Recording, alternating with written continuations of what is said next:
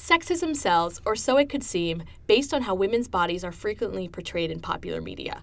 It is fair to say we share a unanimous understanding that the dominating media narrative paints women as objects of erotic desire, a notion subtly ingrained in us from a tender age. It manifests overtly through explicit magazine covers, strategically placed in grocery checkout lines, or the exaggerated physical features of video games and comic book characters. Pronounced curves and waists so slender they seem almost imaginary. Hi, my name's Adele. I'm Eve. And I'm Thorana. You're listening to State of the Pod, live from Ithaca, New York.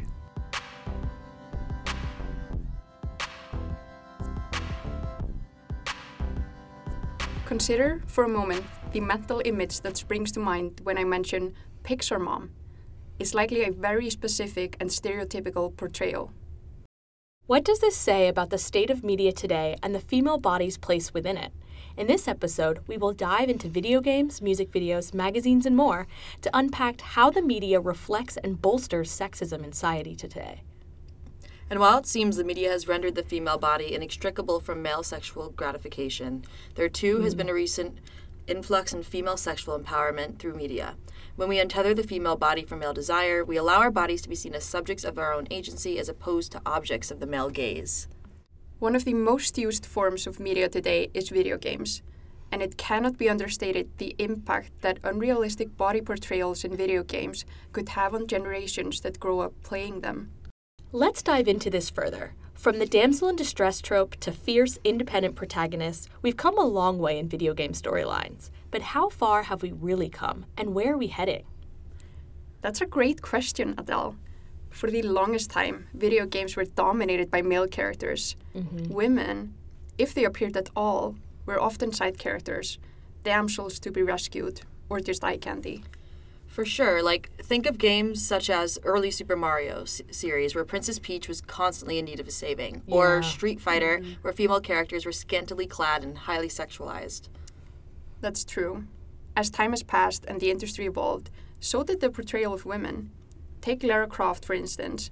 Initially introduced in Tomb Raider as a highly sexualized character, she underwent significant character development and redesign in the 2013 reboot, which focused more on skills, intelligence, and resilience. That's cool. Definitely need more of that. In recent times, we have seen more complex and strong female protagonists. Aloy from Horizon Zero Dawn, Ellie from The Last of Us, and Cassandra from Assassin's Creed Odyssey come to mind. These characters are not only strong, but also have deep, multi-dimensional personalities. And it's worth noting that while we have these fantastic protagonists, there's still a lot of work to be done. There's a lack of diversity with women of different races, body types, and backgrounds being represented. So I'd argue that a more intersectional framework is needed. Definitely. It's essential that we consider the behind-the-scenes aspect of it, too. What is going into these sexist portrayals? The more diverse the developers, writers, and creators in the industry, the more authentic representation we'll be able to see on screen. And we can't forget about the online gaming community, too. It all feeds into each other. Female gamers often face a lot of harassment and toxicity, which could be a reflection of how players are impacted by the portrayal of women in these games. And, just going off of that a bit, you can also notice, I know my brother's on Twitch, which is, a video game streaming app, dominated largely by men, but you see, when women are the ones playing the video games and they're in the corner, a lot of the pronunciation is on their breasts and showing their breasts, and that's how they sort of establish their presence on the platform. Yeah, that's so interesting. So the portrayal of women in games can impact societal views and vice versa. When games perpetuate harmful stereotypes, it can contribute to these attitudes offline as well. As we've highlighted, there has been significant progress. Games today are certainly more inclusive and diverse than ever before, but the question is, what does our future hold? I believe we'll continue to see more diversity, not just in gender, but in all aspects. Video games are a powerful medium, and there's so much potential for telling unique and varied stories. Here's for hoping for a world where everyone can see themselves represented authentically in the media, the virtual worlds in which we love to immerse ourselves in. Recent analysis of the representation of women in music videos argues that they often reinforce reductive gender stereotypes rather than platforming empowering depictions of women. So many of today's most popular music videos feature women dressing and dancing provocatively, with a focus on emphasizing their bodies. As the analysis describes, the camera lingers on women's curves, cleavage, and revealing outfits. Their identity is reduced to their sexualized bodies. They are stripped of their individuality and instead cast as a mere accessory for whichever artist they are supporting. That's disappointing. This prevalent sexual objectification not only mirrors but also perpetuates pervasive sexist ideologies in Western society. Yeah. Instead of honoring women's bodies and sexuality for their intrinsic dignity, they are often relegated to mere sources of male amusement and consumption. The dominance of the male gaze is evident, framing women as objects intended solely for their pleasure. However, in a capitalist society, it could be argued that these women are simply embracing their autonomy and choosing to portray themselves this way in music videos, maybe to gain exposure and fame, become an influencer, or simply to have a good time. Definitely, the more flexibility in terms of like media production and all has like allowed for greater autonomy and control. And the mass media has certainly evolved into a powerful institution, with that being said, shaping cultural norms and influencing expectations surrounding gender. The way it portrays specific subjects, especially the incessant sexual objectification of women in music videos, actively contributes to the perpetuation of broader misogyny. By consistently depicting women as objects for male sexual satisfaction, it reinforces the notion that a woman's existence is primarily defined by fulfilling male desire. Even when women actively engage in these videos, the underlying narrative still kind of feeds into this patriarchal order. Rather than empowering women as autonomous individuals with their own desires and talents, the portrayal seems to reinforce an unsettling paradigm where women are seen as subordinate objects rather than empowered subjects. The media, in this context, music videos, becomes a powerful tool in shaping societal perspectives and maintaining an unequal power structure. Yeah, that's true. By steering clear of the exploitation of women's bodies in the media industry, we pave the way for a transformative shift. Instead of relying on tired tropes, we can harness the potential of media, like music videos or video games, to reshape the prevailing objectifying narrative around women. Definitely, and I think that's where our importance comes in as a consumer to sort of deconstruct this aforementioned paradigm, as diverse and equitable representations not only challenge the norm, but also empower artists to showcase their authenticity. This isn't just about breaking molds, it's about creating a space where genuine stories and talents can truly resonate, fostering a deeper connection between the audience and the media. It's a harmonious evolution towards a more inclusive and empowering industry. I think the first thing that comes to mind for me when thinking about women's bodies portrayed in media is Miley Cyrus's Wrecking Ball. Yes. I think this was a lot of people's introduction into how far you can push the boundaries of how bodies can be shown in media, especially music videos, combined with her performances at the VMAs and such things. Yeah. And I remember there being a lot of backlash around this and people saying, oh, she was forced into it or whatever. But I think Miley has come out and said that she chose to do this. She wanted to explore how she could use her body in all of her art. What did you guys think of the phenomena around Wrecking Ball? I mean, for me personally, I was so young. You know what I mean? Yeah. But at the same time, like, considering that, I was sort of wired to view it as distasteful and condemning. As you know, as a woman, we're constantly, and as young girls, have you ever heard of? I'm going to get into my minor a bit. Sarah Ahmed is one of my favorite feminist scholars, and in one of her pieces, she discusses how we are assigned gender at birth and, you know, going forward, we're continued to be reassigned. And as a woman, those reassignments are being told to keep our voices lower, close our legs, et cetera, et cetera. And that is how we are continually reassigned into conforming to our gender. And it becomes this, as she says, like this loop tightening where we really, at the end of the day, are like stripped of any autonomy. And I think that kind of what Miley experienced here and what women at large experience in the media is highly reflective of this. Definitely. Yeah. I think I was sort of in prime time for this video because I was a teenager when this came out. And I remember what people were saying was, or what guys were saying mostly as like an insult on this video was like, oh, this is not sexy.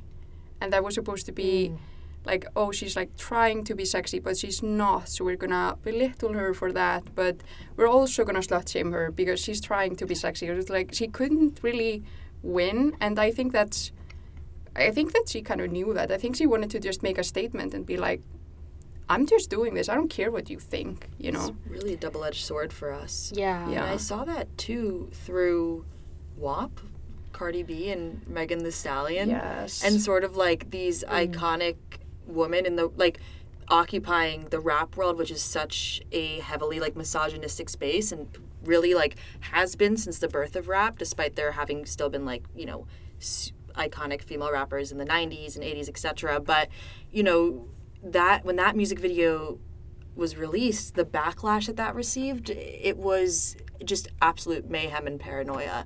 And it's almost like this fear of the sexually liberated woman, because you have all these male rappers talking about this and this objectifying language, and women are their bitches and blah, blah, blah, blah, blah, blah. And nothing is said, but God forbid Cardi B and Megan Thee Stallion start, you know, twerking and talking about their WAPs. Yeah. Yeah.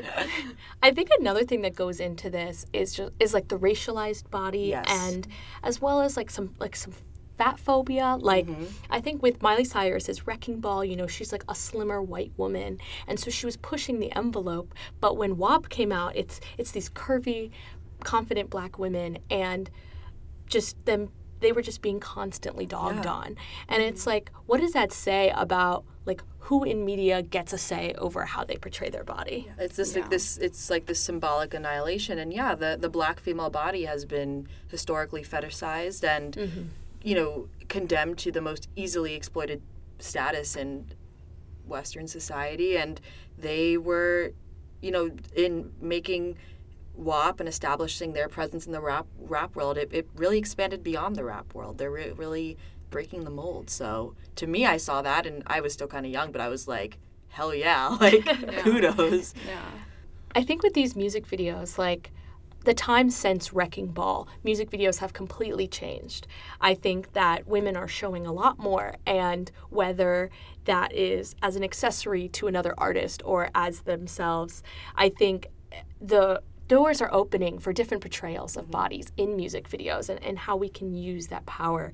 And I think I wanted to bring something into this conversation. It's called media cultivation theory. Okay. And it essentially proposes that the more we see things in media, the more we believe them to be reality. So this was initially created when a lot of violent portrayals in TV shows makes people think that there's more crime in the world.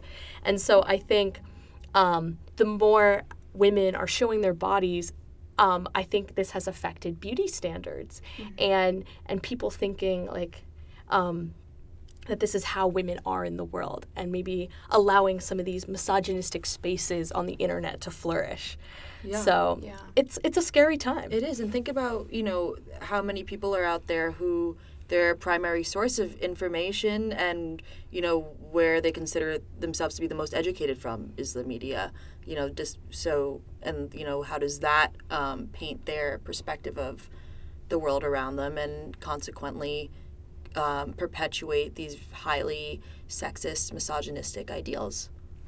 I know. I think that especially on social media, like on TikTok, if you're scrolling TikTok and you start seeing videos of these like pretty girls doing their makeup or dancing, and then that's like the algorithm that you're going to get into, and before you know it, you're only exposed with a certain type of look. And if you're a young girl, that's going to affect how you feel about yourself, and it's going to affect how you try to make yourself look. Yeah, we'll be talking about that later in the episode, going into influencers and models. And next up, we want to talk about the explosion of online sex work and how that has kind of changed people's perceptions of women's bodies and autonomy through the internet. So we're going to be talking about OnlyFans. And for those who are unaware of what OnlyFans is, according to Internet Matters, it is an online platform and app created in 2016. And with it, people can pay for content, photos, videos, live streams via a monthly membership. And the content is mainly created by YouTubers, fitness trainers, models, content creators, and public figures. But it's also very popular with adult content creators. So fans can not only pay this monthly subscription to someone whose content they really enjoy, but they can also tip large sums for custom videos that match their specific desires. So we had the pleasure to speak with an anonymous OnlyFans model to see how this medium is transforming how women work in the sex industry as it evolves. So what stood out to you guys from our conversations? Well, I mean, so much, but I guess, once kind of reading over the interview responses and thinking about it, something that really struck me was her statement regarding how OnlyFans has truly given her more control over her body. Mm-hmm. And this really struck a chord as it challenges traditional narratives surrounding the power dynamics of female sexuality, which is, often, as mentioned before, inextricable from male control and pleasure. Mm-hmm. Here, on the other hand, our interview candidate is both the subject and the controller of her own sexual narrative. And such an instance is illustrative of the myriad ways women can reclaim their bodies and sexual power, even when the predominant discourses say otherwise. Exactly. Definitely. OnlyFans is becoming this way for them to take back their body and profit from it if they so choose. The reclamation. The reclamation, yes. Exactly. Continuing this idea of the reclaimed sexual autonomy, following this interview, the three of us made note of how OnlyFans allows women to exist as both the subject and the controller of their sexual narrative, as we just said. And when asked about her thoughts on whether or not being on OnlyFans has been sexually liberating or not, our interview candidate mentioned that she had been victimized multiple times throughout her childhood. It's easy to go on through life carrying the weight of such traumas, and women may blame themselves, succumbing to the pressures and the stigmas that evoke. But in the case of our interview subject, her finding of an avenue to reestablish her relationship with her body via sexual liberation is a testament to the power of female agency, a concept so often denounced and nullified in mainstream media. She was able to find her own path forward to re-love her body in this way. Mm-hmm. And as we explored more into the topic of sexual liberation, our interview candidate discussed the beginning of her posting and selling pictures online. She described the genesis of this journey as somewhat of an epiphany. She was, in fact, the one in control of her body. Mm-hmm. Upon coming to this realization, it dawned upon her that she could determine her body's worth, whose hands it could be in, and who deserved her intimacy. Ensuing a youth riddled with sexual abuse and subjugation, her newborn consciousness of her sexual autonomy is a powerful assertion of agency and a defiance against past oppressions. As Audre Lorde once said, "The erotic can be used as the deepest life force, a force which moves us towards living in a fundamental way." Wow. And I think we'd argue our interview candidate demonstrates just that. Yeah. And on this note, I am encouraging every reader here to take the time to read Audre Lorde's uses of the erotic as power. I also just think, if there's anything that epitomizes this conversation right now, it is that. It's a big inspiration for this episode. Yes. Love me some Lorde. Okay, getting back on track. So additionally, on top of what we've just discussed, our interview candidate went on to say herself how OnlyFans was not only an opportunity for sexual freedom, but also an inspiration to seek therapy and set the boundaries for her own body. That's great. Once again, going on this whole idea of reclamation and understanding that she is the one who really takes the reins when it comes to her autonomy. Mm-hmm. Relearning her worth. Yes. And, so often women are reduced solely to the former. And so often women are really, just so easily and readily reduced to being these vulnerable, easily exploited sexual objects, depicted, as mentioned above, merely dispensable objects for pleasure. On this note, in the case of our interview candidate, OnlyFans enabled her to not only set her body's boundaries, but understand and work to maintain them. Such an accomplishment is significant in that it speaks volumes about her growth and self-awareness, two critical aspects of female selfhood frequently negated by mainstream media. Speaking of boundaries, our interview candidate also emphasized that she would take breaks from OnlyFans whenever she needed, explaining, how she can really control what kind of content she wanted to put out there. For example, after having her child, she took an 8-month leave. I would love that much time off of work. Especially in this country. Yeah. This flexibility and this financial freedom that this allowed her is so refreshing to hear. Flexibility in her life work and being financially liberating is amazing. This emphasizes her personal autonomy and how working on OnlyFans is not only a question of power over your own body sexuality, but having the freedom and the power to take time off. It's important to consider that working on OnlyFans does not compromise our subject's identity. As discussed in the conversation with her, she has balanced her profession with motherhood. The working guidelines for OnlyFans has granted her the needed time off to enjoy and be part of the first months of motherhood, promoting bonding time with her newborn and full immersion into her new role as a mother. You know, she's able to be on OnlyFans, but also a mother, and I think that often people equate like being a sex worker as that being like your body's only purpose, but she is able to use her body and have a very fulfilling life as a mother. And I think it shows that, you know, being a sex worker is not all that one is defined to be when that's their profession. Yeah, and not only that, but just think about the dichotomy of being a sex worker and a mother, because you know, being a mom who works, women receive, you know, enough backlash, like it's easy for a mom to be rendered as an absent mother just for attending to her job and needing a babysitter every so often, or you see the roles reversed when the father is home more, and, you know, all of these just, you know, they're cliches but very prevalent gender norms. So just her embodying, or her embodiment of both of these roles is also a testament to breaching beyond these highly limited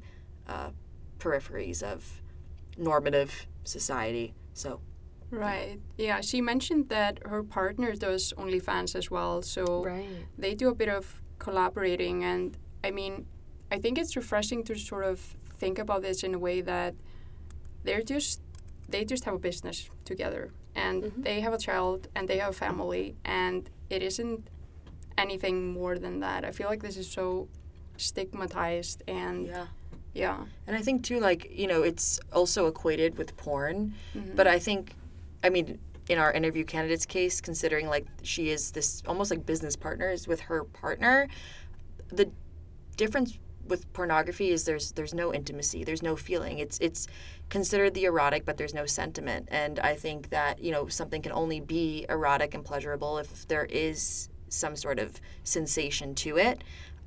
So she's sort of, like, there is a pleasure that she finds in this that is not, like, I don't know, like, inherently pervasive or vulgar.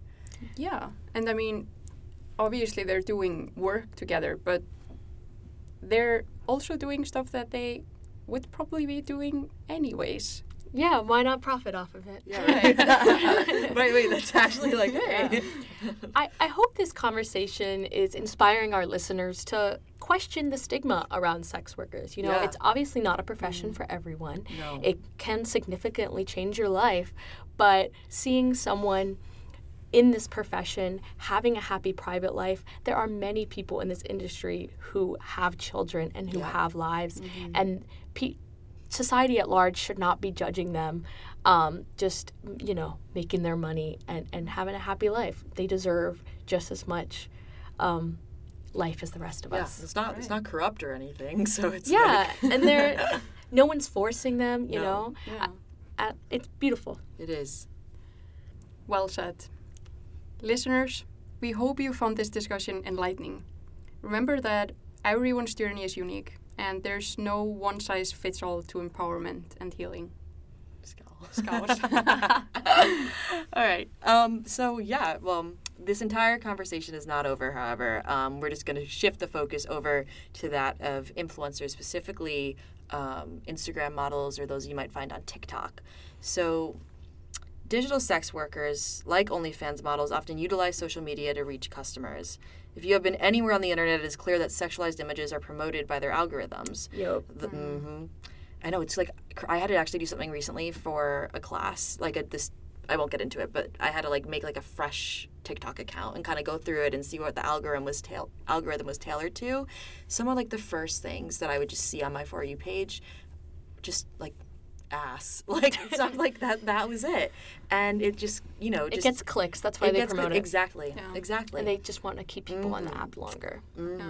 So those that make their living as social media influencers may capitalize on this in order to boost their fame. Yeah, and you sort of wonder who's at fault at this, because if you're an influencer posting only videos of your ass on social media, but that's your only way of making an income off of this social media account because what everyone wants to see is your ass, then what are you going to do? I mean, if you've got it, like, flaunt it. Flaunt it. Yeah.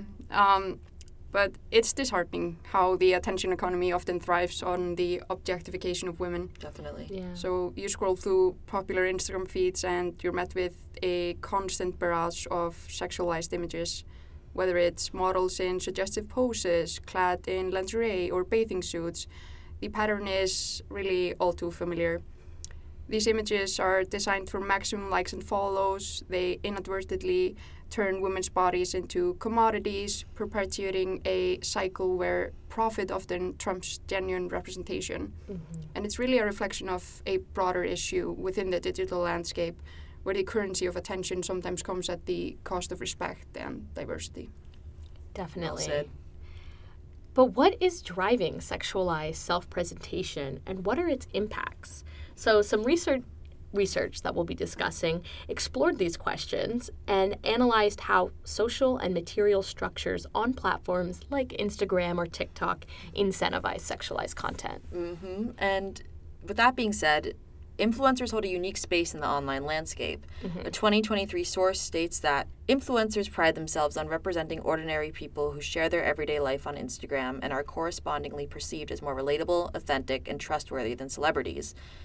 This allows fans to feel closer to influencers than they are, possibly developing a parasocial relationship, which, just in case any of our influencers do not know what that is when a consumer feels as if they truly and genuinely know this, influencer, celebrity, person that they admire, as if the connection between the two of them is a mutual one with, tangible emotion and etc. They feel closer, like it's a personal friendship. And Yes. the issue when you mixed it in these sexualized images is they could also develop, like crushes on the person and think they have a Yes. chance with them, which, could benefit their money, it'll drive some revenue, but it can be dangerous, It is, like stalkers. Celebrities get a lot of stalkers. There's been, you remember, not Selena Gomez, but Selena, Right. The iconic, she's the Latina pop singer. I think, even before I was, or when I was very young, and she was very young. This, the most famous pop singer, and she was shot and killed. Really? Yeah, By a fan. by a that fan. was Yeah, into that's her. yes, by a fan that was obsessed with her. Yeah, it's a troubling revelation, but it's not entirely surprising that these sexualized images drive profit on social media. No. The impact of sexualized influencer images on young women's body image as well and their mood is a harsh reality. So not only can you be developing these unhealthy attachments to people, but this could directly affect kids' mental health. The constant exposure to these images can inadvertently trigger appearance comparisons, fostering a mindset of dissatisfaction, thinking that your body is less desirable than others. It's like a loop, viewing these glamorous, often idealized representations like Kylie Jenner's perfect curves that I'm sure a little bit of surgery Very helped, natural. or very expensive personal trainers.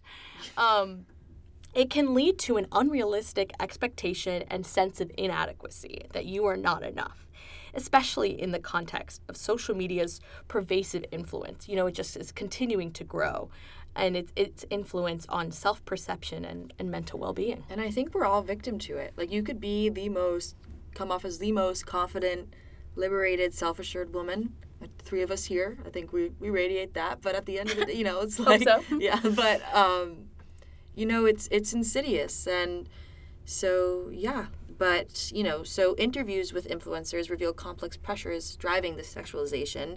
Followers, metrics, and lucrative deals encourage women to self-objectify. A recent article from the Paris School of Business found that many women are convinced that it is not possible to be successful online without showing sex appeals. Wow. Yeah.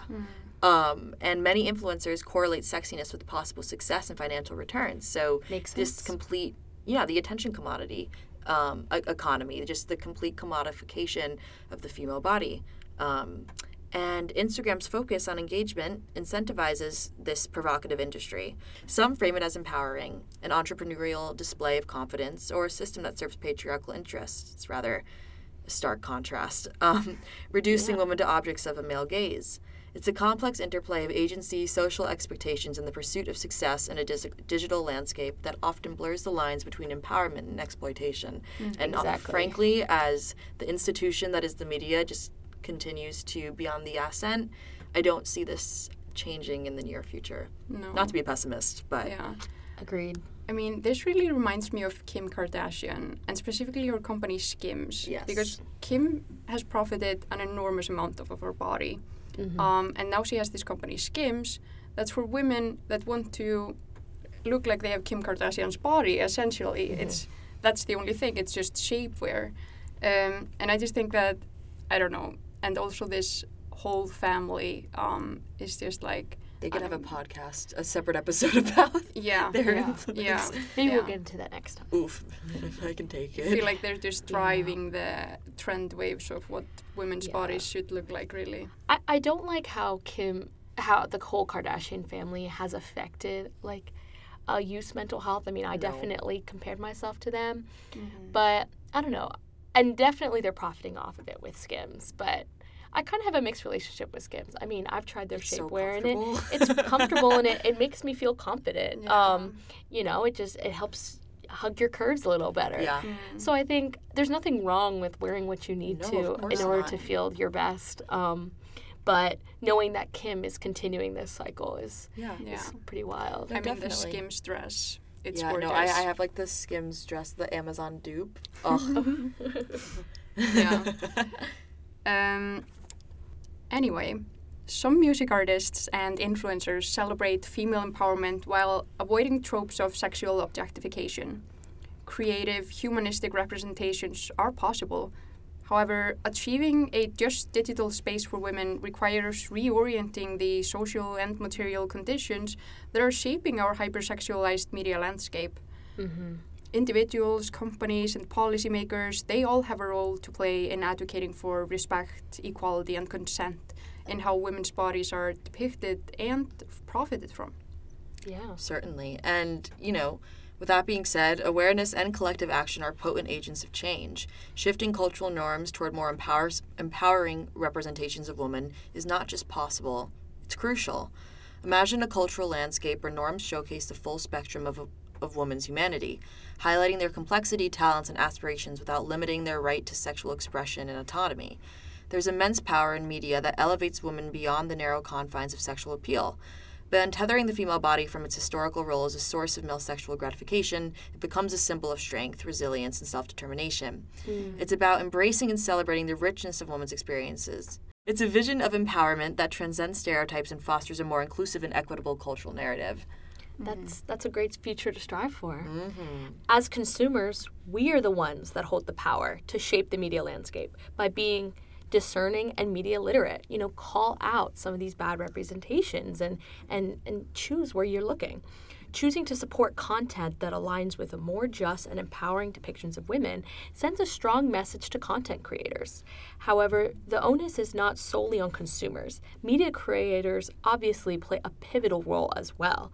They are the architects of the narratives that shape our cultural perceptions. Like I explained with cultivation theory, they're the ones that design what society looks like. And they have the responsibility also to advocate for breaking away from outdated tropes and embracing more diverse and authentic portrayals of women. Yeah. And listen, sometimes that authenticity could be found in the more, I guess, quote unquote, like sexually explicit content. You know, it's all about what makes you feel confident. And of course, like if you are one who is a part of this industry, understanding that it's not all about the money at the end of the day. And it's something like the pleasure to be found in it is your pleasure, not that of the audience. Yeah, and I was just, thinking back to just some of these more equitable representations. Like, think about like Billie Eilish. Like, she grew fame off of her music and wearing extremely baggy clothing that didn't show her shape. And people just took her for her art. Yeah. And the second she decided to wear form-fitting clothing because that's what she wanted to do, people started objectifying her. So I think it's you can't control what others do. But, it's just finding different ways to express your body and allowing those to flourish in their different forms. And I think, like, going back to the Miley Cyrus thing, like, how did Miley enter the world of fame? How do we know her? Hannah Montana, a Disney star, a baby, like a literal baby. So then this image, like, ingrained in all of our heads is, okay, Miley Cyrus is this little, like, 11-year-old, performing for 8-year-olds, like, baby girl. And what? She's expected to stay that way? No. We all grow. Yes, we all grow. And for Miley, that growth meant swinging naked on a wrecking ball, and honestly, like, It was a good song. yeah, it was good for her. So no, it spans the industries for sure, and yeah, but I mean, the conflation of self-subjugation and personal empowerment is of critical concern. The intricacies of female sexual autonomy should not be simplistically tied to promiscuity or internalized misogyny. The subtle intertwining of these concepts, as seen in instances like the WAP music video, perpetuates harmful norms and reinforces sexist attitudes. It's vital to untangle the threads of autonomy from stereotypes and challenge the ingrained perceptions that link a woman's agency over her body with derogatory judgments. And recognizing and dismantling these norms, it requires a nuanced understanding of the complex interplay between empowerment and societal expectations. And by doing so, we create a space that respects and celebrates the diverse expressions of female autonomy without resorting to harmful stereotypes or judgment. An interesting article that explores these ideas of spectacle and female objectification is one surrounding Victoria's Secret's use of self-subjugation for sale and profit. Do any of you guys remember by any chance, like Pink through Victoria's Secret, like their sister brand, like the 8 for $28, where you can go and you can choose like 8 pairs of underwear for $28? Yeah, they had some good deals at Pink. No, they did. But all I remember, like growing up and like, of course, Pink is located in Victoria's Secret, and I'm like, what? Like, I don't know, 9? It was their tween brand. Yes, but, it's still, like, you walk in, and the tween stuff is situated just among, like, their, like, bombshell bra, and these, I don't even know how to explain it, like, these complex enigmas of lingerie that, like, you struggle, because it's just, like, string and lace. Enigmas. And, yes. And I'm, like, 9 years old, and I'm, like, looking at all these types of underwear, and I'm, like, looking at these models, and they're heavily influencing the type of underwear I want to get. And it's like, I want the thong. I want the cheeky. I want the... And you're literally prepubescent. I'm literally prepubescent. But it was not just me. Because then, you talk about it with your friends on, like, our little, like, iPod touches. Like, we'd text about it. And sure, like, I left with my grandma or my mom getting me, like, the boy short style. I was, of course, modest. I'm 9. But, like, also leaving with the wish that in my bag was one of those little, like, more flirty, revealing pieces. And, what does that say? I know. I remember my first grown-up bikini was from Pink Victoria's Secret. I got it when I was 12. Ooh. And it was this, like, neon pink set, and the top was, like, this push-up bra that really, like, really... So unnecessary. I know. And, like, The 12-year-old. I don't know what I was trying to make out of my 12-year-old breasts, but it was something. And, yeah, I got this and also a hot pink thong, and I felt At really... 12. I know. Who is she? I know. That was I was walking into adulthood with that Definitely. pink bag. The threshold had been crossed. Yeah. I think for me, like, my perception of Pink was, it was in the mall, like, back to school shopping, get some of those good deals, and everyone in my middle school was wearing the Pink, like, sweatshirts and pants and Yes. things. Oh, yeah. They had a great, like, accessory line to go with it. And the perfumes. I always had a headache when I walked in there. And, like, now as an adult, I don't really shop in there. Like, maybe No. I'll pop into VS, but I see all these young kids in there, and I just know what's going through their mind. Like, I remember watching the Victoria's Secret fashion show as a kid and thinking, like, wow, like, these women are so beautiful. Like, I want to be like them. Yeah. I really admired the creativity with all the outfits they put together. But I was definitely looking at myself and knowing I didn't match them. Yeah. And a lot of people have called out Victoria's Secret for these portrayals. You see, like, Fenty's Rihanna's fashion show where she has so much more body diversity. And they ended the show, They did? They stopped the Victoria's Secret show. Why did I just, like, never paid. I had no idea about that. They ended it because so many people kept calling them out for it. Yeah. And Fenty is just so much... It actually shows, like, women who are going to be wearing these products. And Victoria's Secret they thrived off of beauty being constructed off of these notions of Eurocentricity and off of, the vulnerability and susceptibility and off of the susceptibility of young women to wanting to be more or whatever that may be. But yeah, so, this dissonance between claimed values and the actual representation in situations like Victoria's Secret's marketing is stark. While the messaging may claim to resonate with a broad audience, the visual narrative often narrows down to a specific and conventional portrayal of woman, thin, young, and conventionally attractive, emphasizing cleavage, pout lips, and, as we keep saying, curves. Definitely. It's in these instances that the line blurs between celebrating the female body as a symbol of liberation and reducing it to a mere commodity for profit. Think about who was the main audience for some of these fashion shows. You and me. Like, we're watching at home, but who's in the audience? Yeah. Probably men.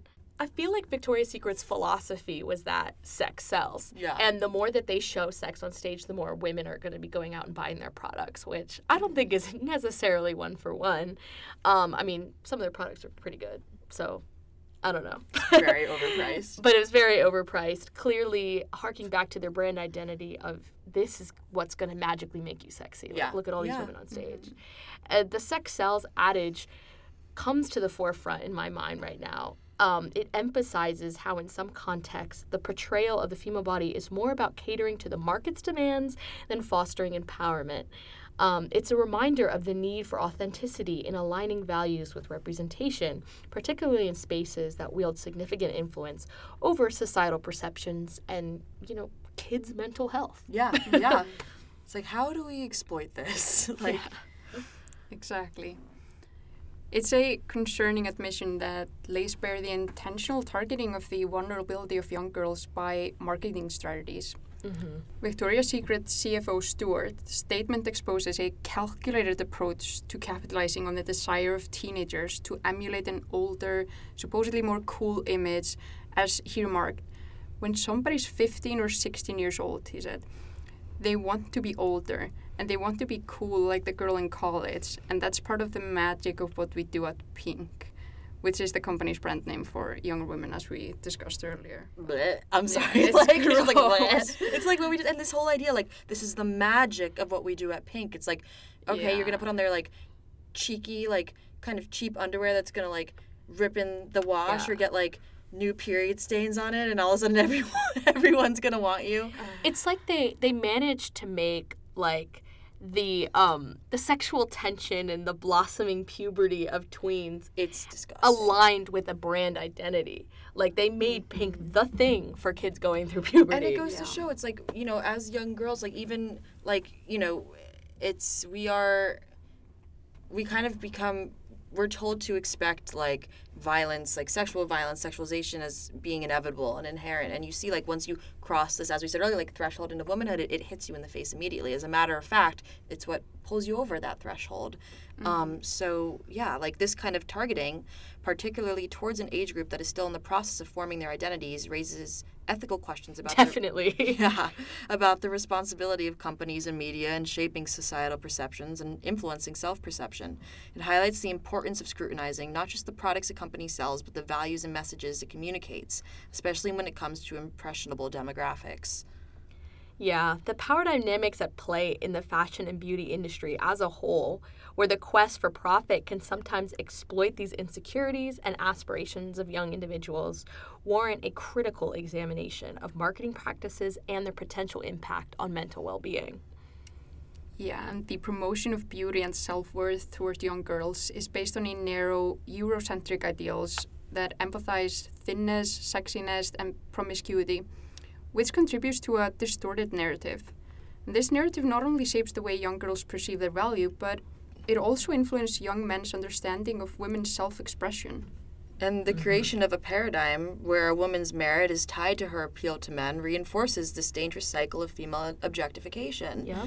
This entwining of female sexuality with male desire perpetuates harmful stereotypes and undermines the autonomy of woman. This theme common throughout this entire discussion. And as discussed in relation to other mediums, it's essential to challenge these norms and advocate for a more comprehensive and empowering narrative, one that recognizes the diverse ways individuals express themselves and emphasizes that self-worth is not contingent upon meeting capitalist-oriented, highly westernized beauty standards. Yeah, and Beyond instilling a self-deprecating mentality among young girls, narratives such as those propagated by Victoria's Secret reinforce the notion that being and feeling sexy is solely for the gaze and approval of men. And this skewed perspective is not only diminishing to the importance of a woman's control over her own body and desires, but it also fosters a mindset where self-worth is entangled with external validation. Yeah, I mean, just think of all the different, sitcoms of the day that would say, oh, I want to be with a Victoria's Secret model. That became the new model of womanhood. Yeah. Mm-hmm. It pushes this idea of, I am never going to be a Victoria's Secret model. No. Encouraging a shift in this media is crucial, promoting the idea that feeling sexy is personal and empowering experience, unrelated to anyone else's expectations or desires. It's about reclaiming agency and challenging the idea that a woman's attractiveness is defined by external standards. By fostering a more inclusive and self-affirming approach, we can contribute to breaking down these limiting and harmful perspectives. Totally. And, on top of that, embracing the idea that confidence is inherently sexy and that women can feel and express their sexuality without guilt contributes to a more empowering media landscape. I think a notable figure to bring up in this context, or, one that's definitely come to my mind, is American model and author Emily Ratajkowski, girl crush, just putting that in there, Yes. Who, in writing her memoir, My Body, processed her body's commodification and sexual assault. And while Ratajkowski's account primarily delves into her experiences of sexual assault in the modeling industry, which is an issue we can discuss in another episode, but she explicitly highlights how these incidents came along from the loss of ownership of her body. Reduced to a mere object for modeling profit, her body's value was diminished, leading the men in her life to perceive it solely as a tool for their sexual gratification. And as Ratajkowski stated, this one hits the heart. In her early 20s, it had never occurred to her that the women who gained their power from beauty were indebted to the men whose desire granted them that power in the first place. Wow. Yeah. Take that in for a second. Yeah, right? Yeah. Just as we said with video games, it's important to know, who are the authors? Who is behind this industry? Yeah. Yeah. It's marionetted. Yeah, it's like these models, they're not necessarily trying to hurt people's mental health or anything. It's what are the fashion designers behind this and the CFOs that are trying to profit off of these young girls' insecurities. Stewart, as mentioned above. Yeah, Damn CFO Stewart. Stewart's Goddamn fault. And Stewart. Les Wexner, Yeah. This exact notion is what sexy media and its objectification of women tend to fuel. Our bodies turn transactional, whether it's a video game aimed at tween boys or an underwear catalog targeting adolescent girls. The common thread is the reduction of women's bodies to mere opportunities for profit, which we've said over and over again in But, this you episode. can't say it enough. You really can't. It's very true. It's that prevalent. Mm-hmm. And in Ratajkowski's quote, we can liken the men to the broader media landscape. The purported values of brands like Victoria's Secret, the spotlight on nudity among female influencers, and the promotion of specific body types in fashion magazines, they collectively construct a distorted and unsustainable definition of beauty. As young women and girls strive to meet these standards, we not only incur the literal cost of buying into their products, but also sacrifice our confidence, individuality, and increasingly our self-love and worth. Yeah, and essentially, as we perpetuate the media's sexist and narrow-minded standards of beauty, succumbing to the urge to conform to their harmful criteria, we find ourselves toxically indebted to them. Honing in on Victoria's Secret and personal experiences such as that of Emily Ratajkowski is important. However, it is important to note that these instances, along with other subjects we've discussed, serve as a symptom of the larger issues of sexism and the objectification of women in the broader media landscape. It is a pervasive theme that we are striving to build immunity against. No, it's an epidemic. It's a pandemic. And, as mentioned above, our dear Audre Lorde, there is power in the erotic. The media and society, by and large, have conditioned us to view female eroticism as immoral and subject to be condemned.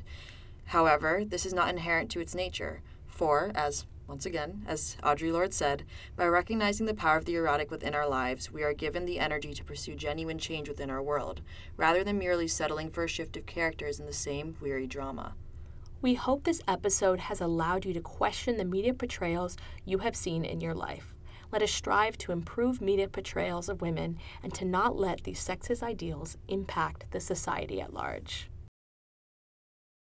This has been State of the Pod. Special thank you to the Investigative Biology Department at Cornell University for our recording studio. This episode was produced by Adele, Eve, and Thorana. This episode is dedicated to the women in our lives that have imparted on us self-love. And lastly, screw Stewart! The CEO of Victoria's Secret. CFO. CFO. Screw her. See you next time.